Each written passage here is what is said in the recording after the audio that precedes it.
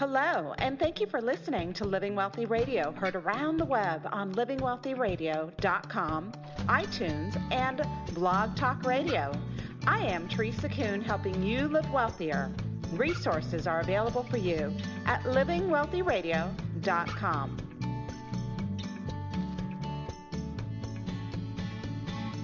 So what do you think? Should medical marijuana be legal? How about for recreational use? The cannabis movement is quickly becoming an industry as more and more states legalize. Well, it's always been an industry, but more of an accepted legal industry. Advocates tout a huge variety of health benefits. Research indicates there's certainly some merit to their claims, but the federal government still seems intent on enforcing prohibition. Is there room for a legal cannabis industry? Mainstream legal cannabis industry. Is it time for Americans to accept marijuana as beneficial and normal? Our guest, Pamela Epstein, is a fearless advocate for legalization and local cannabis businesses. She's the founder of Greenwise Consulting, a full-service cannabis firm providing legal and business development services for every facet of the growing cannabis industry.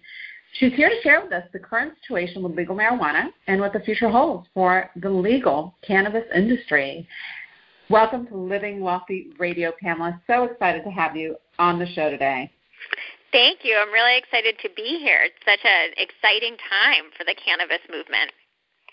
It certainly is. It certainly is. So I know your involvement with cannabis is personal, and I love your story. Please share it with the audience and how it led you to start Greenwise Consulting. Yeah, cannabis is very personal to me. I suffered from debilitating migraines most of my life. From when I was a young child all the way through college and law school, and like most youthful college experiences, I had indulged in smoking cannabis while I was in college, and quite honestly, that was the best time academically for me. In a large part, looking back. In retrospect, it's because I wasn't suffering with as many migraines during that period, and that's because I was fortunate enough to be living in San Francisco and practicing law during the time where cannabis was legal in California, and in San Francisco was so well pronounced that the neurologist that I had found after being in and out of the hospital for upwards of 2 to 3 times a month with debilitating migraines, trying to work to meet my billable hours, I had come to find that I had an endocannabinoid system, and I was like, what is that? Right? Most people don't know. And one of the first signs of an endocannabinoid deficiency was migraines. And so my neurologist had put me on a regimen of a cannabinoid therapy, high CBDs, with THC at night to sort of help make sure that I was getting enough restful sleep. And lo and behold, instead of having a standing prescription for 50 to 100 pills of Vicodin a month, I was seeing substantial benefits. I was having less migraine days, and the discussion that was on the table about disability all of a sudden went away, and I was able to use my brain that I had invested so much time and money into because it wasn't failing me. It wasn't that I had these debilitating headaches that took me out for the better part of 2 days where I couldn't be involved in my life. And so with that, I had back my faculties and unfortunately decided to leave, or fortunately I should say, decided to leave a position that I was at doing environmental work and go to Arizona to be with family and get all of my house in order. And I was faced with this very real issue of becoming a criminal, and that was because I wasn't going to take the opiates across state lines. I had no problem, but the tinctures I had come to rely on as medication were no longer available to me, and if I took them on the airplane or in the car, then I was committing a crime. And that was a real difficult confrontation for somebody who is an officer of the court. And so I started to advocate for myself in Arizona, started to help Arizona businesses come online and be able to expand product and service the market, and thus Greenwise Consulting was born. And so you did this based in Arizona? Yes, I started in Arizona. And so marijuana was not legal at that time then? In 2010, they were fighting the battles with the then Attorney General, who wanted to dismantle the program or not let the program get started. You had sort of this era of collectives while full-scale licensed operators were trying to move through the process. It was very difficult, and I really learned how to navigate those waters of how do you have a discussion with the locality, how do you have a discussion with the state about implementing these programs. Well, as a fellow attorney, which I'm a non-practicing attorney, I can absolutely understand your dilemma. Number one, you're an officer of the court. Number two, maybe from a moral, ethical position personally, you knew that this medicine was something that you had come to rely on, and you weren't taking it recreational as fun or a drug or whatever.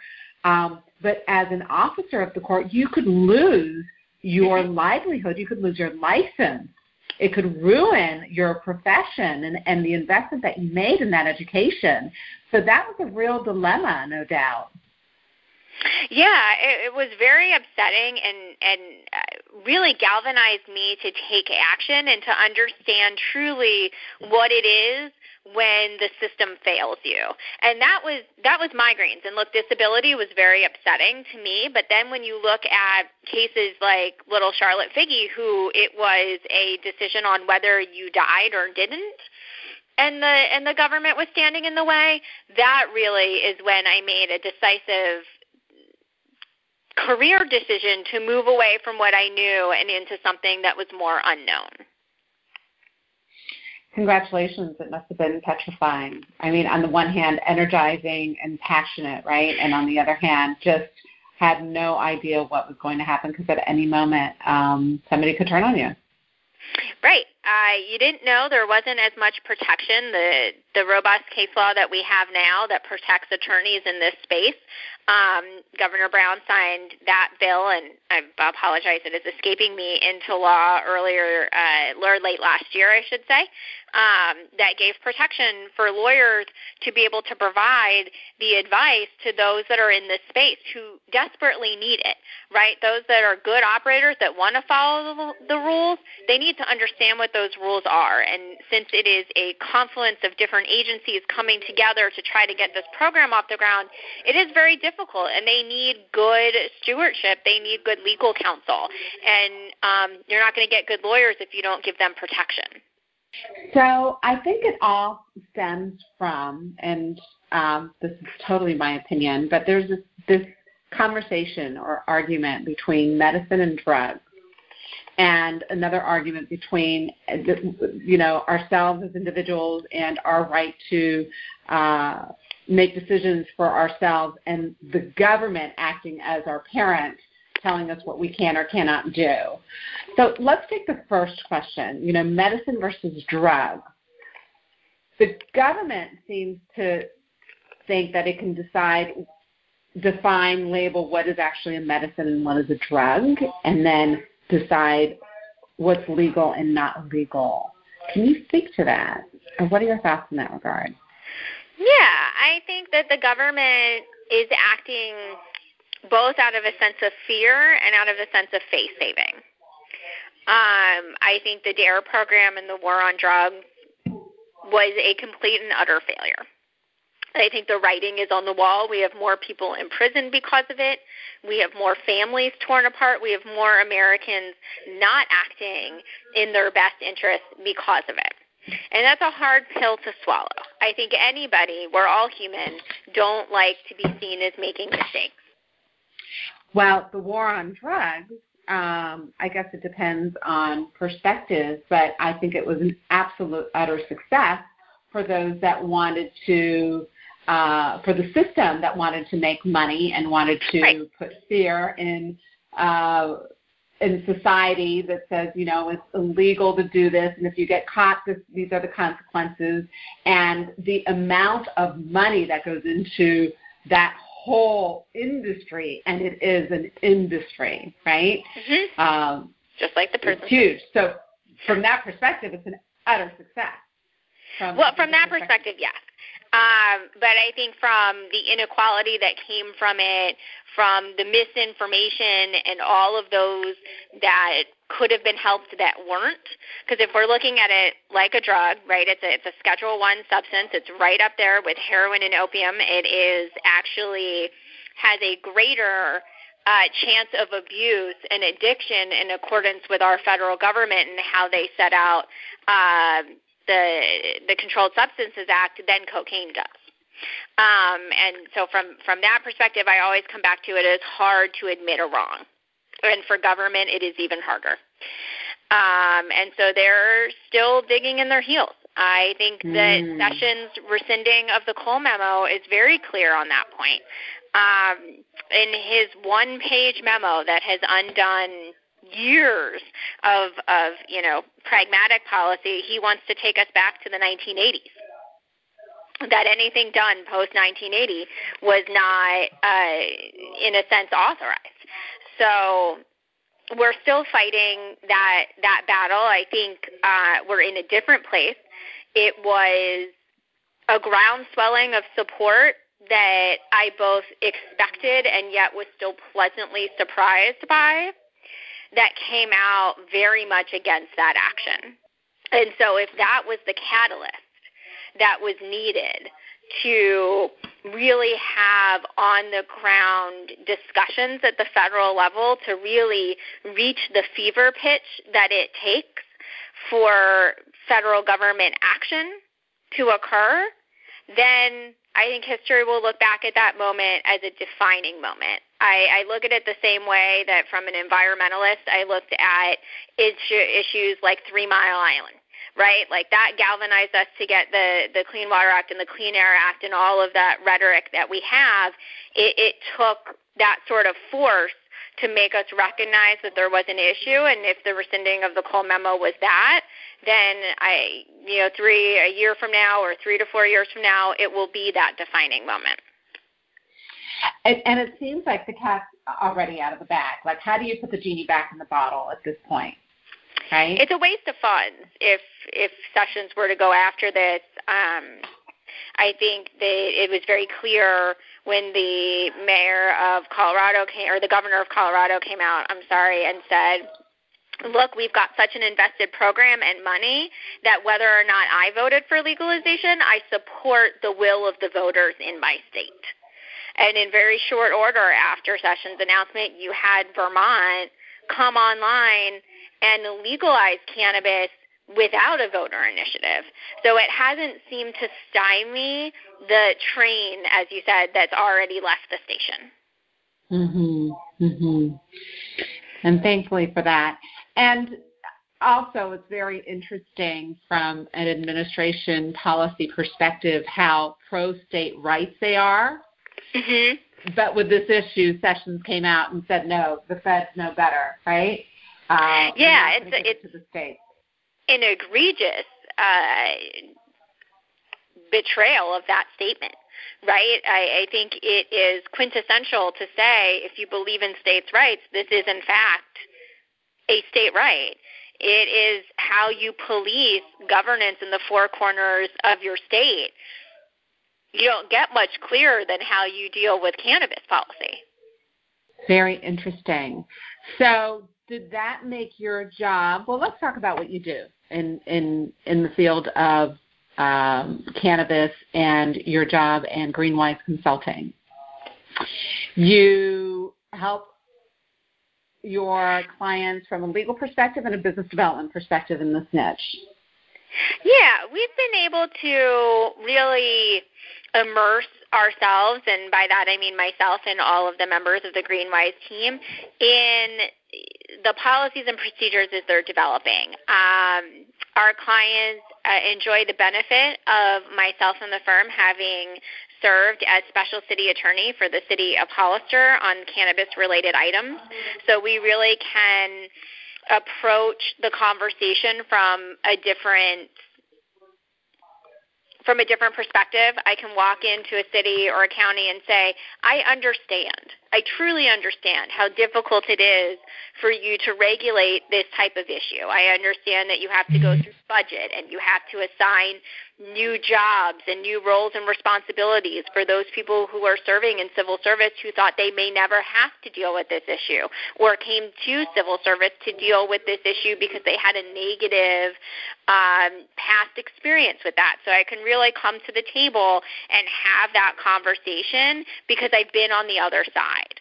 And that's such a benefit for our clients. They can really truly understand the value of how difficult regulation can be and be a lightning rod or a touchstone for information. If they're a cultivator, they can provide the devil in the details about how this is going to help revitalize an ag community or value add to an existing ag community and why it's well suited to go there. If they're a distributor and we represent them, they can bring that information to the table because sometimes it's more about the way that you provide information than the content of that information, especially when you're dealing with such a controversial topic.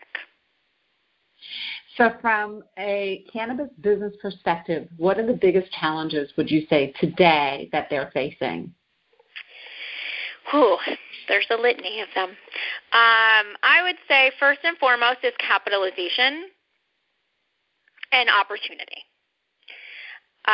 It is a highly competitive marketplace now. I think we know that this industry is going to outgrow some of the largest industries in very short order. I think it's set to double the amount of money that the NFL brings in, speaking coming off of the Super Bowl weekend, in the next year. Like, it's just on par to have these very high valuations, which make the capital difficult. Because as we've seen, the green rush is coming. That means property values go up. It means that cities and counties are looking for you to have higher forms of capitalization. The other part and parcel of that is opportunity. As these jurisdictions come online, if we're going to look at California specifically, it is a race to see whether or not you can find property, whether or not you have the capitalization, and then whether or not you're set up for success and compliance, and truly understanding the road that you have to traverse. That whereas I am incredibly honored and worked very hard with my team to be able to have this 99% success rate that we are so proud of, that success rate is very difficult to maintain, and what people need to understand is with more competition, it will be harder, and the fact that getting your permit, that initial regulatory permit from the local level, is step one in a long, arduous process. That if you are a public-facing entity, and by this I'm talking mainly about those that are interested in opening a dispensary, either a storefront or a retail, typically there are more intense land use entitlements that you must go through after securing your initial regulatory permit. And by that I mean a conditional use permit process. So even if the jurisdiction likes what we've produced, that they say you are in the best position to open up a cannabis dispensary, you would still need to go through a conditional use permit process. And if you don't do good outward engagement with your community, a community can stop your project. And I think that's one of the biggest barriers to entry. Do you specialize in California mostly, or Arizona, or all over the country? We generally focus our practice in California. California is so dynamic with the MAUCRSA coming online as of January 1, and the rest of the local jurisdictions. There's 482 cities and 58 counties in the great state of California. They all are like their own unique snowflake in a blizzard, and they are all tracking at different points in time. But we still do have some residual clients in Arizona that I that I started with, and that deserve just as much attention. And as California becomes the standard, as it has so many other times with so many other industries, I hope that we can expand and service the larger market across the U.S. My friends and contacts that I have in California that are in the cannabis industry speak about how it seems like the big money is coming to California, especially the Canadian companies. Has that been your experience? Yeah, we see a lot of bigger players coming into the scene. I think that that was really the case kind of towards the end of December, the beginning of January with the Sessions announcement. We saw a little bit of the pendulum swing back, but now I'm starting to see a lot more investment dollars, specifically Canadian dollars, coming in and wanting to establish a presence in the U.S. and doing so here in California. Because California was the first state in the union, in the country really, to decriminalize cannabis and then legalize medical and then legalize recreation. So they've been ahead of the curve in front of all the other states, right? We've been ahead of a curve in some respects. I think that we started the movement with Proposition 215 and the decriminalization. We, then had collectives through SB 420, but it really took states such as Colorado and Arizona and Washington and Oregon to kind of come online and really start to show what state regulation was, and then California and those three lowly state legislators came together, Representative Wood, Senator McGuire, and Rob Bonta, to bring us MRSA back in 2015, which really then put us back in the driver's seat of, forward-thinking cannabis policy. And really taking heed of the directions of the Cole Memo to have a robustly regulated state-run system. Well, really, my hat's off to those who have gone into the cannabis business in anywhere, especially California, and to do business, right? To be successful in business, you need to understand the box that you're working with, the rules that you're working with, the regulations that you're working with, and with cannabis, not only has there been no conformity in terms of the local laws and the state laws and the national laws, banking is an issue, dealing with money is an issue, banking is an issue. There's so many hurdles, issues that a business owner has to confront if they decide to go into this business. How do you counsel someone? I mean, do you try to talk? Who says, if I called you up and I said, hey, you know what, I want to open up a business in California, a cannabis business. What do you think? And do you advise them against it? I would ask them really I like to start off with clients by asking them what their passion is. What is driving you to do cannabis, right? Is this a money play? Or is this sort of a passion project? Did this come from somewhere? Why are you looking at a dispensary? What is it that you're trying to gain? And trying to understand from their perspective what they're hoping to get out of it, so that when we start putting pen to paper and talk about all the challenges, that they're prepared for that, or they're acknowledging the difficulty. Because I think that is quintessentially one of the most difficult things about a blossoming industry, is that people see excitement, they see change, they see possibility, and you really have to ground that with what is it going to take to be successful. What are the challenges that you can expect, and are you ready with a plan to overcome them? And really not biting off more than you can chew. If you are a great manufacturer, be a great manufacturer. You don't have to be your own distributor. You don't have to be your own cultivator. You don't have to be your own direct-to-market provider, direct-to-consumer provider. So I think that always starts with a conversation of what are you passionate about and why. Well said, because really, if you're just doing it for money, aren't there other ways of making a living that might be a little bit easier, or other industries to work in that doesn't have so many hurdles and restrictions and Right, and what is your ROI expected on gaining this money? If you're putting in your life savings, do you expect to see it back in 6 or 8 months? If you're not just investing in an already operational facility, you're not going to see that ROI for the better part of 2 to 3 years. And is that something that you can live with? Because as we just talked about, if you're interested in opening a dispensary, you got to get through the regulatory permit process, the entitlement process, and if you're not up and running by July 1, you then have to get your state permit process before you can operate. So it's knowing the deadlines and the timeline in order to get you operational as part of that initial discussion. I would never tell somebody no. I would just give them all of the tools that they need to make the best decision for them.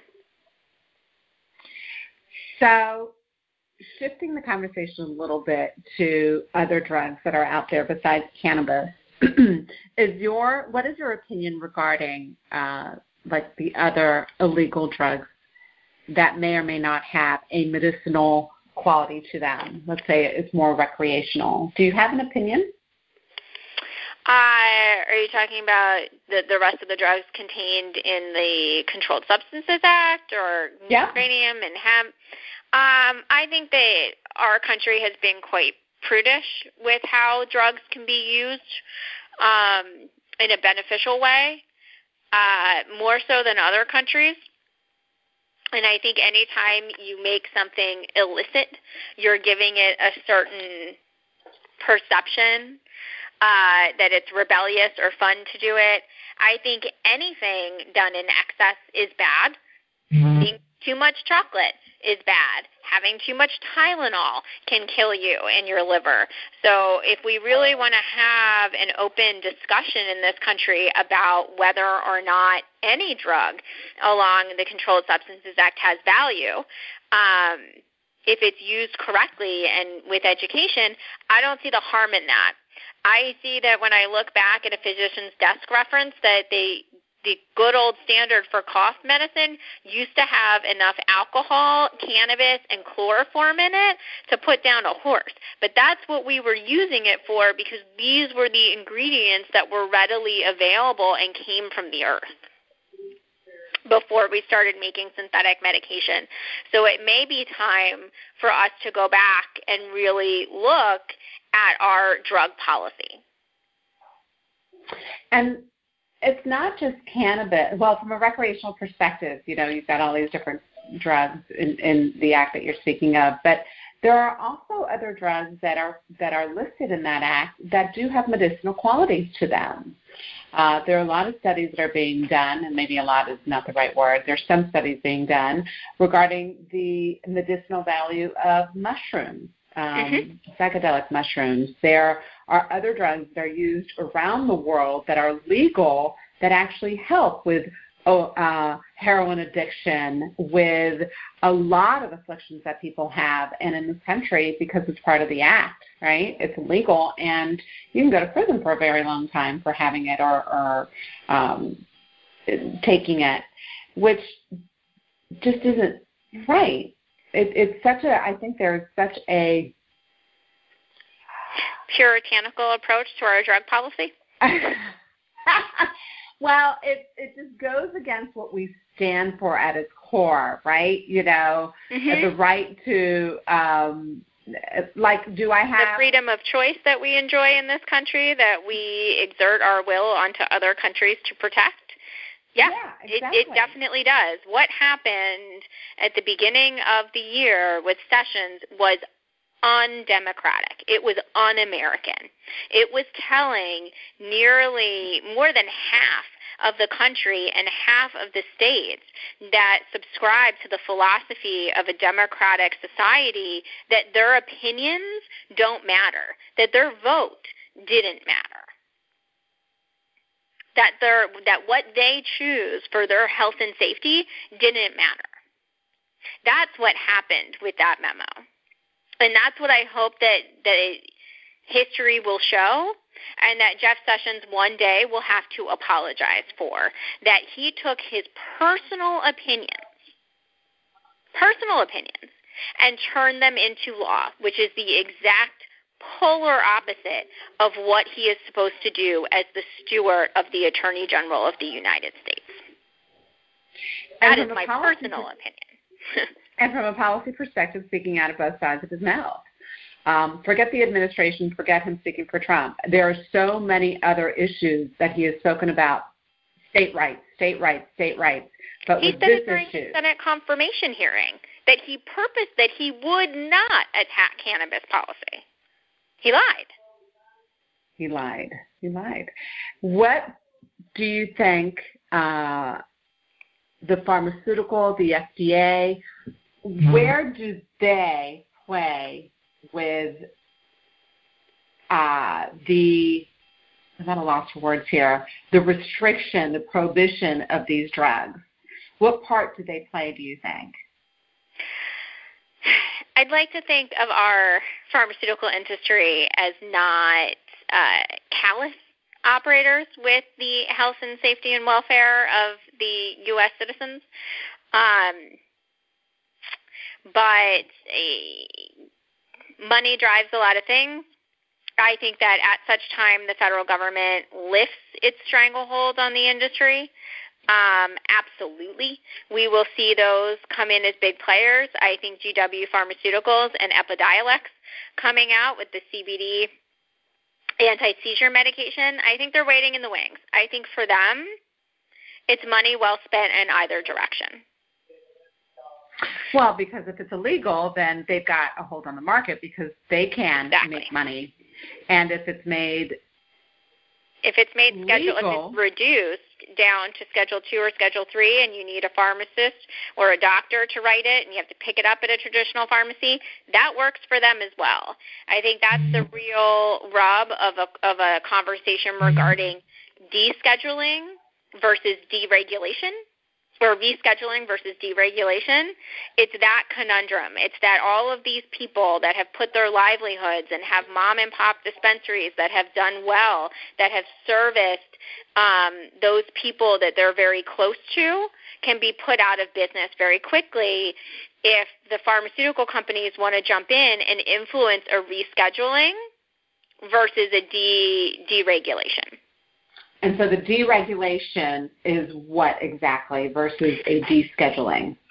Deregulation would be, we've lost the Cole memo, but would be that it is taken completely out of the Controlled Substances Act and possibly left to the states to administer. What would go nicely there is if we had a call-out or an exception to the CSA that allowed for those that, again, this was something that was easier once we had the Cole memo, that followed the process and procedures of the Cole memo, would then not be federally illegal, which would give the states that weren't yet ready time to come on board. Because what we don't want to happen is see full-blown deregulation, have states not be ready with an implemented program, and a resurgence of the black market without any real protection, right? That would be the argument on the other side. So deregulation is taking it out of the Controlled Substances Act completely and regulating it in some other mechanism, because if you don't deschedule all the way down, if you deschedule and you put it in Schedule 2 or Schedule 3, that still requires a doctor's prescription. So if you're considering it medical, and since we now have a robust medical and legal program, that'll make things a little bit more vexing, where you treat it simply like you would alcohol, and that's left up to the states for each state to have their own policies. It's why we still have blue sky laws in places like Philadelphia. Okay. Can you summarize the ideal, what would be absolutely ideal for the free market for the state rights? What would it be? It's to deregulate and leave it up to the states. Leave it up to their 10th Amendment powers, that this is their police power in order to regulate within the four corners of their jurisdiction as they see fit. as long as they are meeting certain principles laid out by the federal government. Those were very nicely done in the Cole memo, right? We want to prevent diversion. We want to ensure that you're robustly regulated so we can borrow from that language that we're not feeding into the cartels. All of that language was very important and are core constructs that we would want to see moving forward. But if the federal government were to lift this federal illegality, that would cure a lot of the banking issues that you mentioned, which I think it is very important, as always, to point out that there are banking options. They are just very complex and difficult, but I don't see the state banks of California, Arizona, Washington, Oregon, or any of the other 30 jurisdictions where they bring in tax dollars, commingle it with their general funds, and their bank accounts are not being closed. It really is that it is such an arduous process under the FinCEN guidelines to be able to bank with this industry that unless you are a state or a state agency, it becomes less desirable to do so. So the mom and pop operations are going to have a much more difficult time obtaining banking. But it is not impossible, because otherwise, when Arizona took in $1.5 million for their application fees and put it into the bank, it did not see the Bank of Arizona getting shut down and having its assets frozen. Pamela, what a mess. It's an enjoyable mess, though. It's a mess that we're all in together. And I think that it has galvanized and been able to cross the aisle and has become really this issue of, well, I may not believe in it, but my voters do, but my electorate does. But I have people in my that I am responsible for as a legislator to protect and advance, that I really see it as an opportunity for democracy to do what it's supposed to do. Agreed, and well said, and very well said. And I believe that Jeff Sessions is absolutely in the minority. If for whatever reason it was regulated and taken away from the state, I think then you will truly see rioting in the streets. So many people have been impacted in a positive way with medicinal cannabis. And I don't think that people would sit down and stay at home if that was taken away from them. There are just too many lives that have been impacted. And if it's not personal, it's somebody that they know, right? And I think it's just a little too late. And I really would like to see what you said, right? The entrepreneur, the marketplace, the little guy have an opportunity to bring value to the marketplace. Because if they're not allowed to, then I think you're going to see less creativity. You're going to see big pharma become bigger, right? Mm-hmm. I just would love to see the little guy have success in this space.